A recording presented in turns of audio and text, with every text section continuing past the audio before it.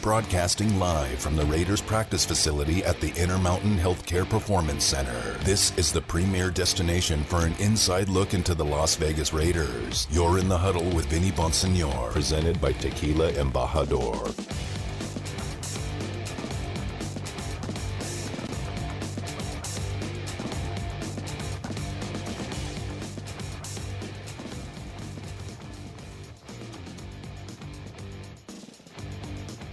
Yeah, and you know what? I think this facility is, you give Mark Davis, the Raiders, a credit. This is a facility we have not had.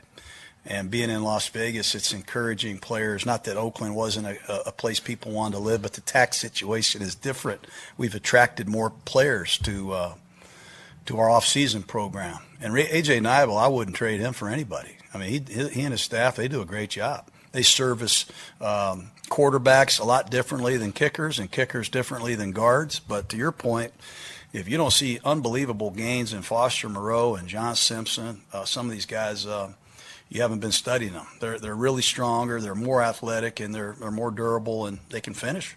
They've got better stamina. That was Raiders head coach Jon Gruden speaking today to the media from headquarters after day 6 of training camp.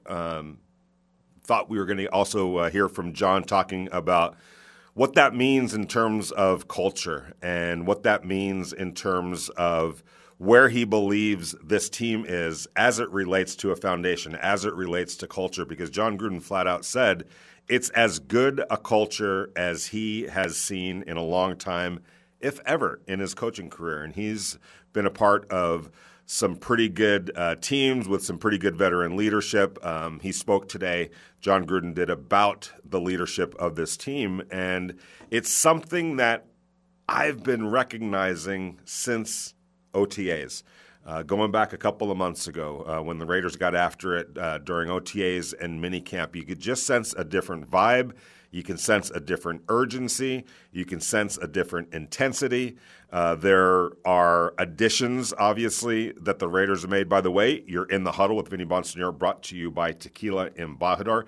It is a Tuesday. My days are starting to get a little bit messed up because of training camp, and all of a sudden they'll throw a day off at you, and you get a little bit discombobulated. So if I miss or represent what day it actually is today, just roll with it. It is a Tuesday, I think. But anyway, day 6 of training camp, they were in pads today, not full pads. They didn't have the pants and the thigh pads and all that kind of stuff, but it was helmet and shells. So the intensity and physicality definitely got jacked up a little bit, especially on the offensive line. I was keying in on that. Saw young Alex Leatherwood maul a couple of people and just kind of wall off a couple of people. That dude gets off. He fires off the line of scrimmage. He's moving with the ball almost. That's how fast he moves.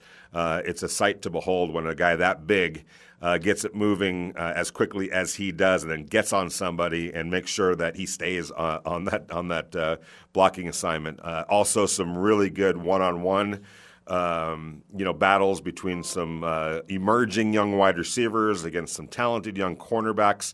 Henry Ruggs had a really strong day, went up and got one, 50-plus yards on a pass from Derek Carr over Trayvon Mullen. Trayvon Mullen had good coverage. Can't take anything away from the coverage that he had. But Henry Ruggs made a tremendous play on the ball, went up and got it, showed that confidence that's growing in him, playing a little bit more assertively. Let's take a listen to that, to what Jon was talking about in terms of the culture, because I really think it's important. Here's Jon Gruden. Same message as last year and every year. You got to go all out. I'm not going to get too deep and philosophical after first day of pads, but we all got to be on the same page. We've got a great group of guys. The energy level is extreme, and we've got good veteran leadership on this team. I like the culture here better than any of the teams I've had in a long time or been a part of. That's Jon Gruden talking about the culture, the improved culture. I've been writing about it quite a bit during training camp, and I talked about it specifically today in a story that I wrote. You could read it over at Las Vegas Review-Journal. You could download the app Vegas Nation or just go on the computer to vegasnation.com. I cover the Raiders for the Las Vegas Review-Journal in addition to hosting the radio show here.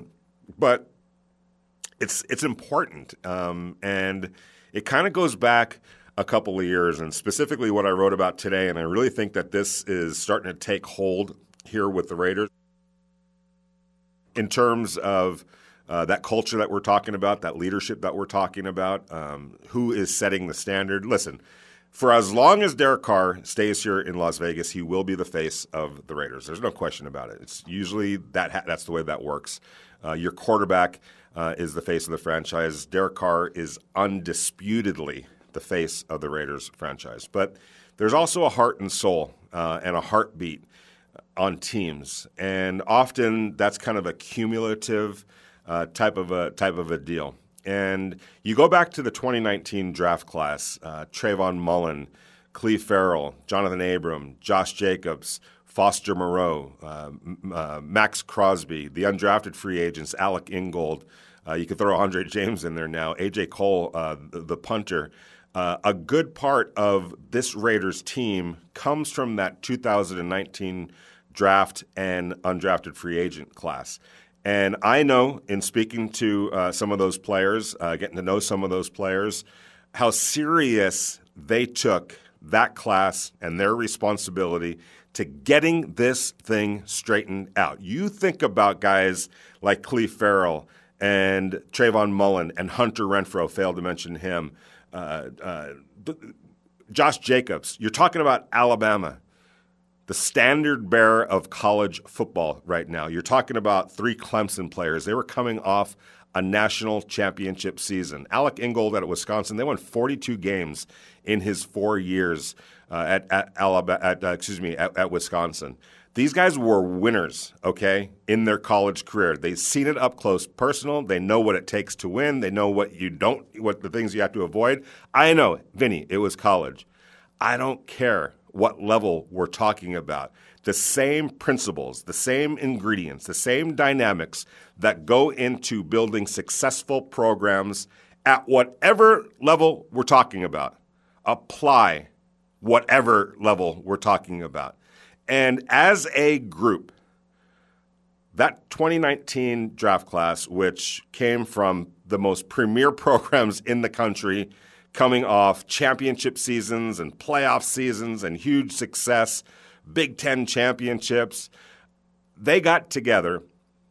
And I asked Josh Jacobs about this on Saturday, and I knew about it because I had spent some time with Alec Ingold last offseason, the 2020 offseason, and he was telling me about a group chat, text chat, that group has, that 2019 class that really bonded immediately. And the message immediately when they started getting together and meeting each other and checking out each other's backgrounds and talking to each other and getting a feel for each other, immediately after that, group chat started, text chat started, and what was the first thing that they were talking about? This is going to be the group right here, this 2019 group. All of us are going to eventually be responsible for building the foundation that changes the culture, that gets this thing back on the right track. They pledged that to each other. They pushed each other in that direction. They challenged each other. Alec Ingold would tell me, it would be one of those things where, hey, oh, by the way, just finished my lift. What are you doing right now? It's 6 a.m. in the morning. It's minus 10 degrees in Wisconsin. I just finished an hour-and-a-half workout. It's snowing, raining, freezing rain. I got my butt up, went to the gym this morning in March. What are you doing? Oh, I got you. This is what I did today. Good, keep on it. Let's keep this momentum moving forward. And they challenged each other and pushed each other and motivated each other and mandated among each other, this is going to be on us. We're going to be the group that's responsible for getting that foundation laid to restore order here with the Raiders. Ambitious, yes. Was it? But they believed in it, and that's the thing. They believed in it. I know that from talking to them, that there was it wasn't an ego-driven thing. It was, look, we come from winning programs. We ain't coming to the NFL to lose. We know that this franchise has been in a dark place for most of the last X amount of years.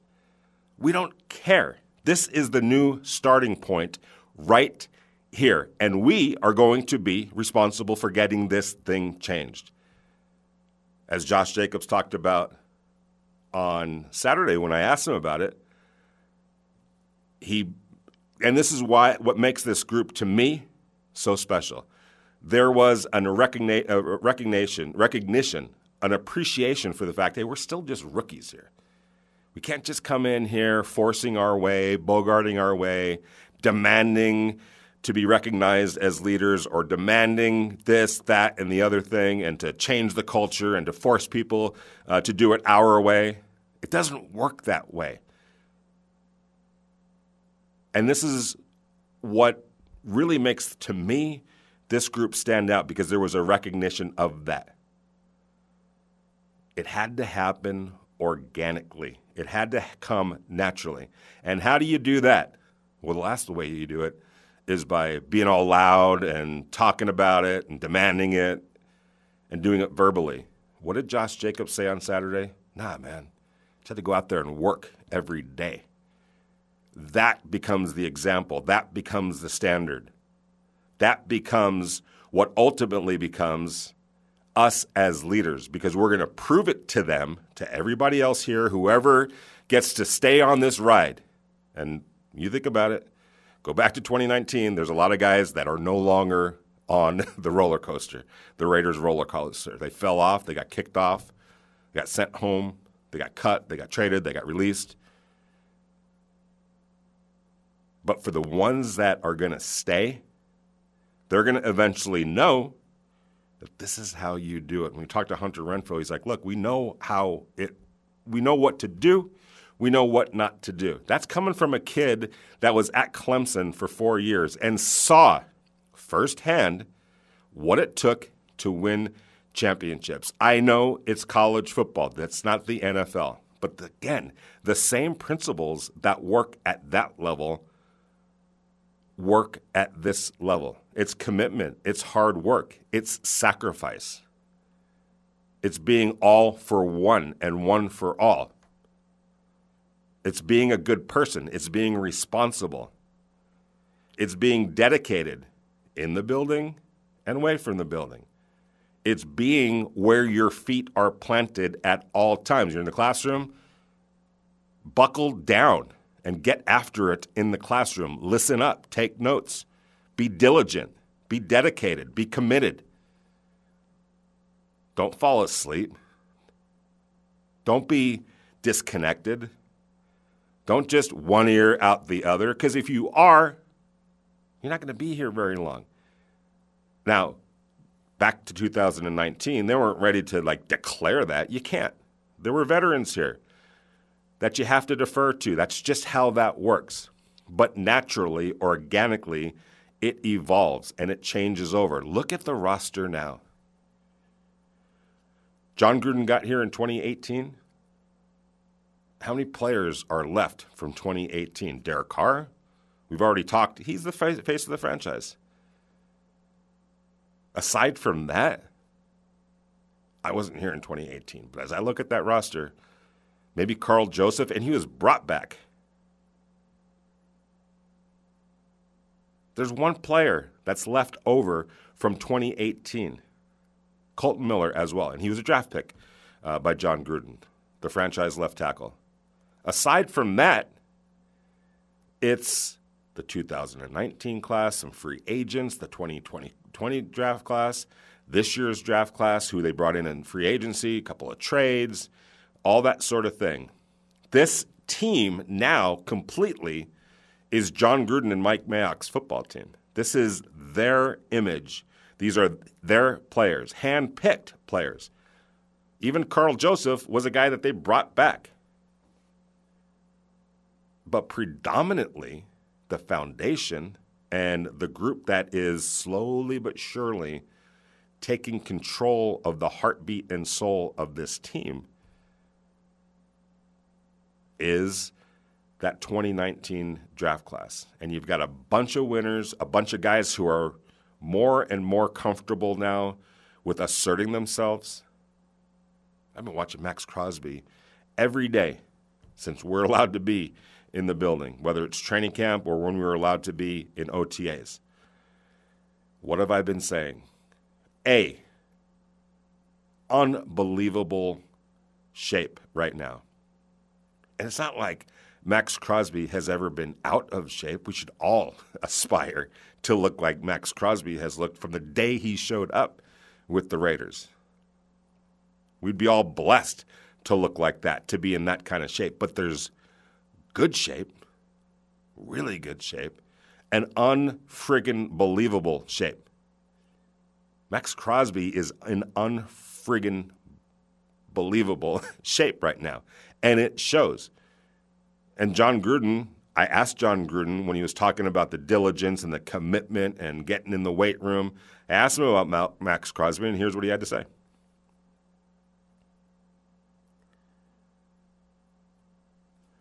We'll get that sound here to you in a second, but essentially what he said was Max Crosby is a guy who lived in the building this offseason.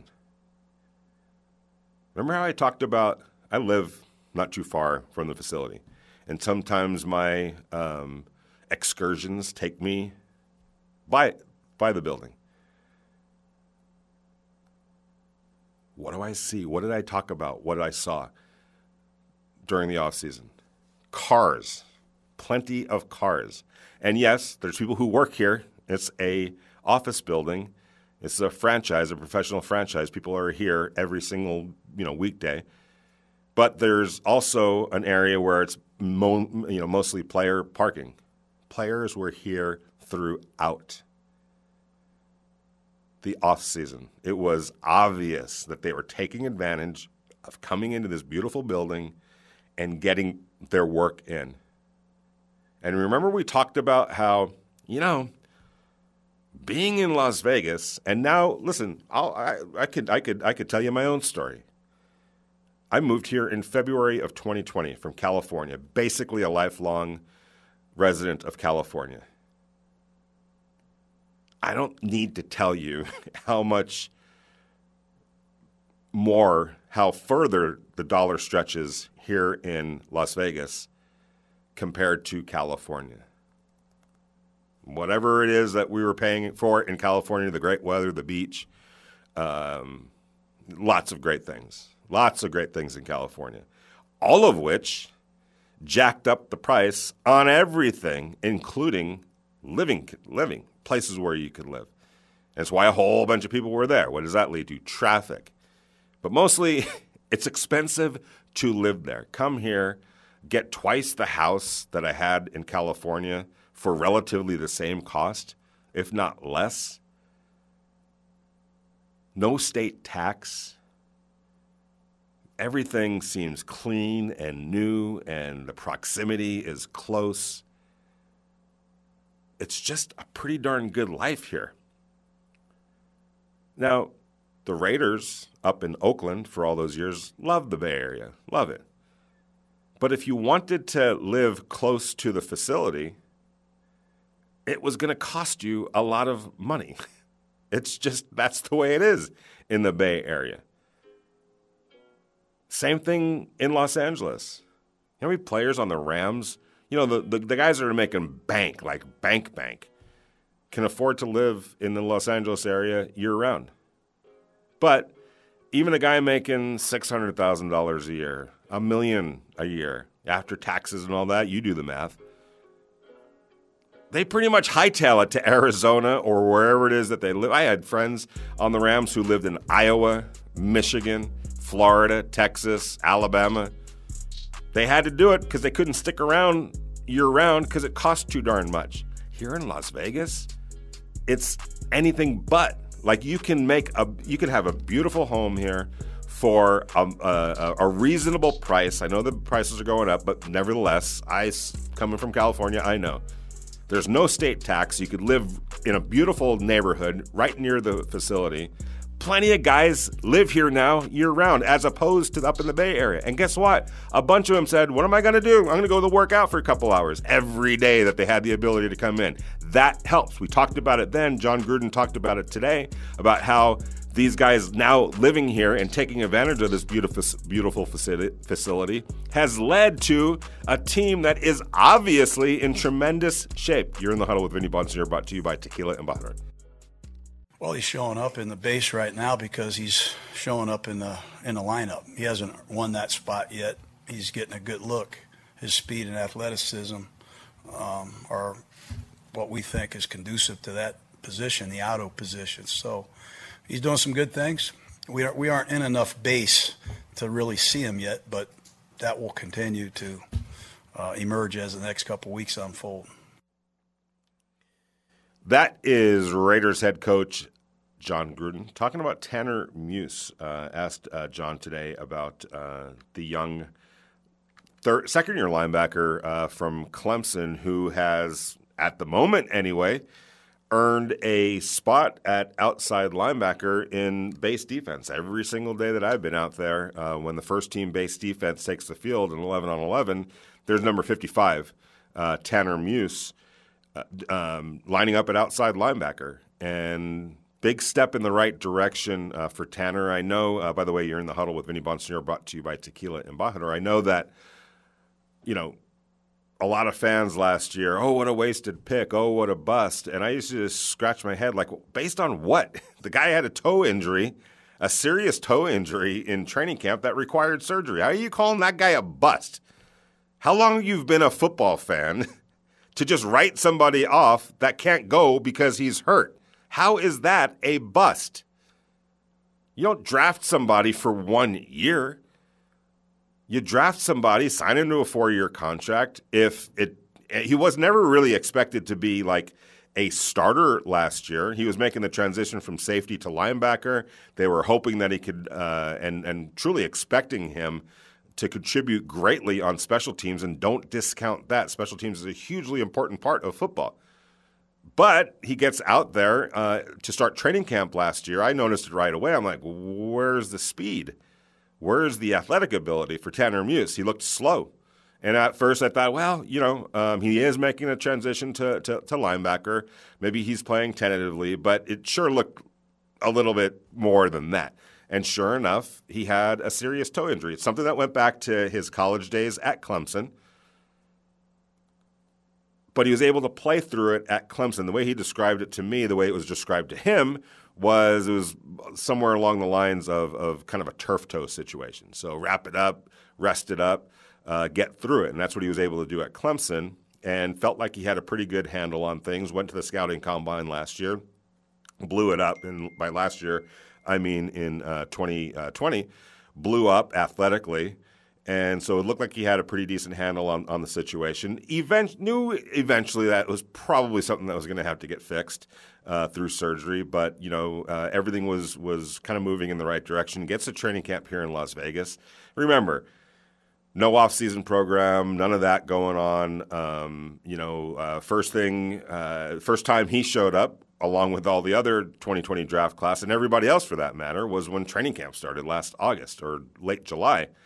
And on the field, trying to, keep up and deal with world-class athletes, because that's what you see in the NFL, putting all that pressure on his feet and on his toes to pivot, plant, all of that. He re-aggravated the injury and tried to play through it. His first year, grit his teeth and deal with it. But it became too much. They had to put him on IR. The hope was that at some point, rest, rehabilitation, everything short of surgery in order to preserve last year so that he had a chance to come back as a rookie. But it finally got to a point where nothing's working, last resort surgery, and so underwent the surgery. Last year was completely sabotaged. The focus at that point was getting ready for this year. And I can remember talking to some of his teammates once he was cleared physically to start, earnest work. He was getting after it, as was so many other players during the offseason. They were taking advantage, like we said, living year-round here in Las Vegas, where it's very cost-effective. It's conducive to spending your full year here rather than going home to wherever home is. Not to say that didn't happen. Guys obviously took advantage to go see their friends and family, wherever it is that they come from. But predominantly, a lot of guys lived right here in the area. And all you had to do is come out here to Henderson and start, snooping around a little bit around the facility. And there's plenty of great neighborhoods, beautiful neighborhoods, great schools, great parks, restaurants, all of that, everything that you would want within arm's reach. And then, of course, you've got the Strip 10, 15, 12 miles away or so. You want to go to eat at a great restaurant and go to see a great show. It's right there for you, everything that you want. Great, boxing events, UFC, all sorts of entertainment. It's right in your backyard. That's what I call the Strip, is my backyard.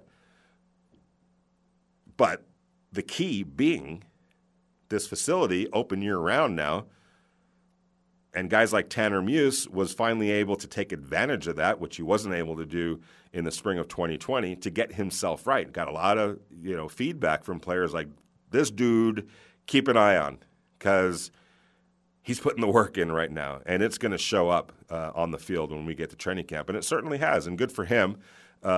He seems to have locked down a little bit of a role. We'll see if he holds on to it. Things change when you get more pads, more physicality. Preseason games, how's he going to hold up? Is it going to transfer to the field for actual games? We'll see, but it looks like he knows what he's doing. It definitely looks like he's got the athletic ability to hang. And when you look at him at 6'2", 230 pounds, as good as he moves with that size, and he's every bit that size. That size allows him to do what they're asking him to do, which is be an outside linebacker, edge setter in base defense. What does that mean? Typically, you're kind of figuring that, in that base defense, you're probably going to be playing the run quite a bit. And here's a big, stout, 6'2", 230-pound linebacker that can run like a deer, that also has a physicality and stoutness to be able to set that edge and deal with the run. So, a lot of respect for Tanner Muse for working his way back into the picture. By the way, Javin White has been getting a lot of snaps as well with the first and second team. And usually what they do is they split the field. So on one side of the field, you have your ones and twos, guys that are basically going to be in the rotation. And then on the other side of the field, you've got your threes and fours, guys that are kind of working their way into more of a role of playing time.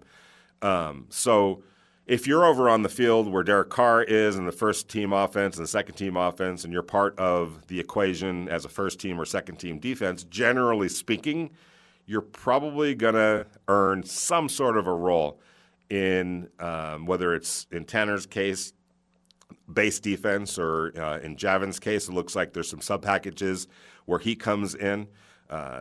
So that's your two young linebackers here with the Raiders. Remember, we talked about, for me, and it's still absolutely still a question mark for me, in that, all right, behind Nick Kwiatkowski, behind Corey Littleton, behind Nick Morrow, the three starters who have extensive experience, where do you go if something goes wrong with one of your starters? Well, that's still a question mark at this point. But if Tanner Muse can show that, this is what he's doing now, can transfer onto the field, and if Javin White earns a role. And remember, last year, Paul Guenther was talking about Javin White as one of the more impressive undrafted free agents that he's seen in a little while. It didn't translate for Javin as a rookie. But they liked what they saw then. They still like what they see now. He is still getting run with the number ones and the number twos. So don't be surprised if there's a role for him. And keep this in mind. I've been trying to remind people on Twitter, everyone gets caught up in who's the starter. Well, I'll say this about the Raiders. I'll say this about Gus Bradley. If you watch practice long enough, there's so many different positional groups and combinations. He's very much a matchup type coach. And if you show him as a player that you can be an asset in a certain package, or if there's a skill that they could take advantage of that's applicable to that week's game plan or the game plan in general, you're going to get on the field. They're going to figure out a way to utilize you. And for Gus, the more the merrier. Yes, you have your base defense. Yes, you have your core guys, and I think we're getting to understand who those core guys are. But in and around your core guys, it's never a bad thing to have a whole bunch of other guys that you can utilize in various matchups. And when you look at the teams that the Raiders play this year, they start out with big, powerful Baltimore Ravens, the Pittsburgh Steelers a week later. That's another big, powerful AFC North type of a team that's going to try to beat you up physically. So you're going to have personnel that can deal with that. But then there's going to be weeks where it's more of a spread out kind of finesse type of an offense where it's not so much, the pound it at you. And so you have to be able to match up with that. And guys that can show that they could do multiple things, obviously, that's the goal. But there's going to be also guys that, hey, this is what their strength is. We'll be able to use them in this type of matchup against that type of team, or in 13 personnel, 12 personnel, whatever the case might be. We'll be able to use X player or Y player. And so right now for the Raiders, kind of figuring out who fits where and who fits best is what they're doing, but it sure looks like they've got some guys that they have a belief about that are going to be able to get the job done in certain ways and when called upon. And again, the more the merrier. If you can get to a point where you can go pretty deep in your roster to preserve, to allow guys to get through games and be in better position at the end of games to have something left in the tank, let alone late in the season, that's just a win-win. We're going to go out to the Raider Nation listener line. Madro is on the line. How you doing, Madro? Good, Vinny. I know I said this, and it's probably a couple months ago, but I just kind of want to reemphasize that there actually is a problem with this roster, but it's the kind of problem the Raiders haven't had in over a decade. And it's that by the time it gets down to getting down to your final squad, they're finally going to have some really difficult decisions at many position groups of who to get rid of. This is the first time that it just seems like they've got quality and talent everywhere, and they're all, from what I see, and unfortunately I'm not out of practice, but from what I see reported and what I see, on videos, is these guys are working their butts off and they all want it. There doesn't seem to be any slack anywhere. So, it's going to be interesting for the coaches to go, God, this guy's got so much upside, but this other guy, it's going to be difficult for once. They've always been able to cut down to the league roster without a problem. This year, they've got a problem. Yeah, excellent call, Madro, and I'm with you. And we're already with my media colleagues kind of counting it up and trying to figure it out, because it looks like they've got at least 10 defensive linemen that I think are going to be able to give it a go this year and provide quality play, not just bodies, but and not just empty snaps, but important snaps and efficient snaps. That's the word I'm looking for, is efficient. And so where does that? What do you do? Where do you go to make the room for 10 defensive linemen, which I believe there's 10 capable defensive linemen on this roster? And when was the last time you ever heard that before? It's been a long time. So do you keep 3 quarterbacks? Can you afford to keep 3 quarterbacks? How many wide receivers do you keep? How many running backs do you keep? Obviously you got to keep your fullback, Alec Ingold. He's an important part of the offensive operation. Do you keep that many cornerbacks? It's hard not to have a surplus of cornerbacks, because we know how that position can go sometimes. We saw the injuries last year. Trayvon Mullen has missed time, has to leave games after a tough hit. Damon Arnett last year a couple of times had to leave games with concussions. So it doesn't take long for you to start getting to the bottom of your depth chart at cornerback, so you need sufficient players. But, man, that defensive line looks like it's pretty darn stout. It might not be one of those star-driven lines, although I think Yannick Ngakoue, as committed as he is right now, could be in line for a really spectacular year. So maybe he is the star of the defensive line. I think Maxx Crosby fits that bill as well. I want to see Max, in the run. I know that that's been something that he wants to work on and something that he wants to get better at.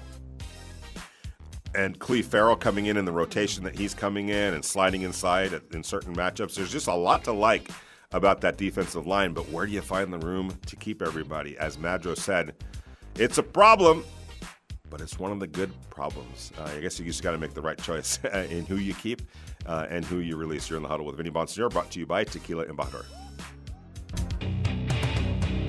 Interact with the show. Text Vinny at 69187 or tweet at him at Vinny Bonsignore. This is In the Huddle with Raiders beat writer Vinny Bonsignore on Raider Nation Radio 920 AM.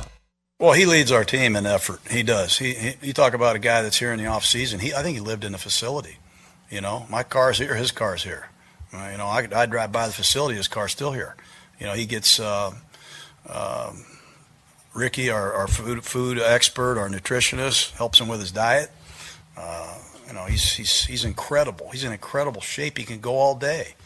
And I tried to wear him out today with a fourth quarter pass rush in the last drill, and he's ready for the 15th round. He wants to keep fighting. But I love him. I love the way he's working, and guys look up to him. And Ngakoue, that's his whole deal. He's a highly conditioned freak, and I think Max and Yannick want to be there for 4 quarters. That's Raiders head coach Jon Gruden going on and on about Maxx Crosby after I asked him about how good Maxx Crosby looks, not just on the field, going around about his business, which he's flying around the field, not just how he sounds. You can't not hear Maxx Crosby at practice for the Raiders. He's always talking. He's always enthusiastic with his teammates. Even when he's huffing and puffing after going through one of his reps in terms of whether it's working the sled, working the tackling dummies or blocking dummies, whether it's one-on-one against a tackle. And they push these guys pretty darn hard. If you've seen some of the videos, you know what I'm talking about. It's not easy, and it's taxing. And guys are usually huffing and puffing a little bit, or trying to catch their breath after, one of the more taxing kind of reps that they're doing or practice reps that they're doing.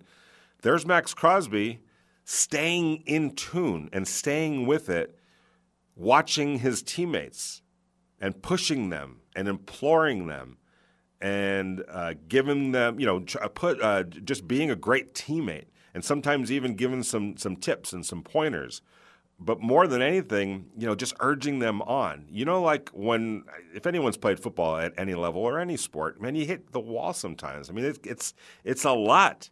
And it's blazing hot here in Las Vegas. And it's early in the morning. You got to get your motor started at 7:30 in the morning. I got to get up at 5:45, all right? That's pretty early. And you got to be up and at 'em. And I got to go write about it. Sitting there in the sun and watching, it takes a little out of you just doing that. Put yourself in their shoes, waking up at 5 o'clock in the morning, getting a good breakfast in. I'm sure there's some meetings before they get out to practice. You got to get dressed. You got to get ready. You got to get taped up. You got to talk to the trainers. You got to be prepared mentally and physically so that at 7:30 you hit the ground running, a.m. in the morning, and you have to be at the top of your game at the highest level possible. It's not the easiest thing to do. And there's Maxx Crosby and everybody else just flat out getting after it. It's pretty impressive. And you see Maxx Crosby doing his thing, but then also being there for the rest of his position group and teammates. I asked Maxx Crosby, first, second day of training camp because it was something that I had picked up on during OTAs, and then it carried over to training camp, just his constant vocal, his constant leadership. And that's where I kind of got this idea of, this 2019 draft class, an undrafted free agent class, is the engine of this team, flat out the engine of this team. Yes, this is Derek Carr's team. But he can't do it by himself. He's the quarterback. He's got, tremendous amount of things on his plate. He can't be the only voice. And, oftentimes he's so preoccupied in other areas, with his responsibilities that, it's not always best to have the quarterback be like the everything. You can't be the everything. You need a foundation, a strong foundation in that locker room among each position group on each side of the ball. Lieutenants, whatever you want to call it. But that 2019 class, Max Crosby included, decided amongst themselves, it stops here. The nonsense stops here. The losing culture stops here. We are the new foundation, and we're going to make sure that this thing gets turned around. And they haven't just talked it, they've done it. They haven't just spouted words, they've challenged each other. They've mandated it to each other. They've stayed on top of each other. What did we talk about earlier? Hey, man, I just finished my lift. I just finished, my conditioning. What'd you do today? Oh, okay, I guess we'll see when we get to practice whether you're doing it or not, and that's for the out-of-state guys. After a while, now that so many guys are here in the Las Vegas area, there's like packs of Raiders working together at the facility. There's, workout areas that they go to as well. Getting out on, local parks, throwing with Derek Carr and pushing each other that way. But when you see Max Crosby, and again, we talked about this earlier too, there's, he's always been in great shape. Look at the dude. Look at him. From the day he showed up, who wouldn't want to look like that, for crying out loud? But there's really good shape, and then there's elite shape. He's taken the whole darn thing to another level. And you can see that. I saw it. I was like, but then you got to ask questions. Like, you can't just presume that, like, all right, I'm going to write this. Hey, man, you're looking pretty good. Did you change things up? Are my eyes deceiving me here? And certainly in Max Crosby's case, nothing with deceiving was going on. And it's because he put the work in. I got to give another guy some credit here. This is sort of off the beaten path, but Darius Philon missed football for a couple of years. We all know there was an off-field incident, kind of curtailed his career, took it off track for a little while, but he's back. During the offseason, during OTAs, I remember watching him, and it was obvious that he wasn't where he needed to be physically. He looked a little heavy, is what I'm saying, right? And just kind of made a mental note of it because it looked like, just so you know that I'm not just, every guy's in good shape. Everybody looks great. No, that's not always the case. And in Darius's case, he looked a little heavy in OTAs. And you could see it. You could see the huffing and puffing. You could see, sometimes a little struggle getting through things. And I made a mental note of it just in order to cross-reference it when training camp started. When training camp started, I'm like, yeah. He put a lot of work in since then. In the 40 or so days between OTAs and training camp, Darius Philon looked pretty darn good. So give him a lot of credit because obviously, and I know that John Gruden talked about this the other day, I think he's down to 292 or so, hasn't been that weight in a long time. He accepted the challenge. And I think Darius Philon, a guy like, hey, man, obviously, if I'm Darius Philon, I'm thinking I don't have many chances left. I had played myself into a good situation in Arizona. Some stuff happened off the field. Took my career off track. I've missed 2 seasons. I'm never going to be able to make that up. I've got another chance here with the Raiders playing for a coach in Gus Bradley that I know, that knows me and understands what I bring, what the value I bring. But if it doesn't work here, that's pretty much going to be it for his career. So it's go time for Darius Philon. And to see where he was physically in OTAs to where he looks now, a lot of credit to Darius Philon for accepting that challenge. That isn't always the case. David Irving. Remember David Irving? A guy that had missed all this time, suspension, couldn't, stay on the right side of the rules. I'm not going to get into what the rules are, but the rules are the rules. Whatever it is, whatever industry you work in, whatever your job requires you to do, if that job is worth it to you, you do it, right? He didn't, and he was shown the door. Darius Philon, given another shot, given another chance, seems to be doing everything he can to make sure that he holds on to that, holds on to that chance, or makes the most of that chance. But a lot of credit to this 2019 group. I wrote about it in the Las Vegas Review-Journal, how this is becoming their team. It's a bunch of winners from winning programs that know what it takes to win, that are sick and tired of losing. And, have they won as much as they wanted to? No. But they improved from 4-12 to 7-9, from 7-9 to 8-8. And talking to some guys the last couple of days, they feel they're really close to closing the gap entirely. You're in the Huddle with Vinny Monsieur, brought to you by Tequila Embajador.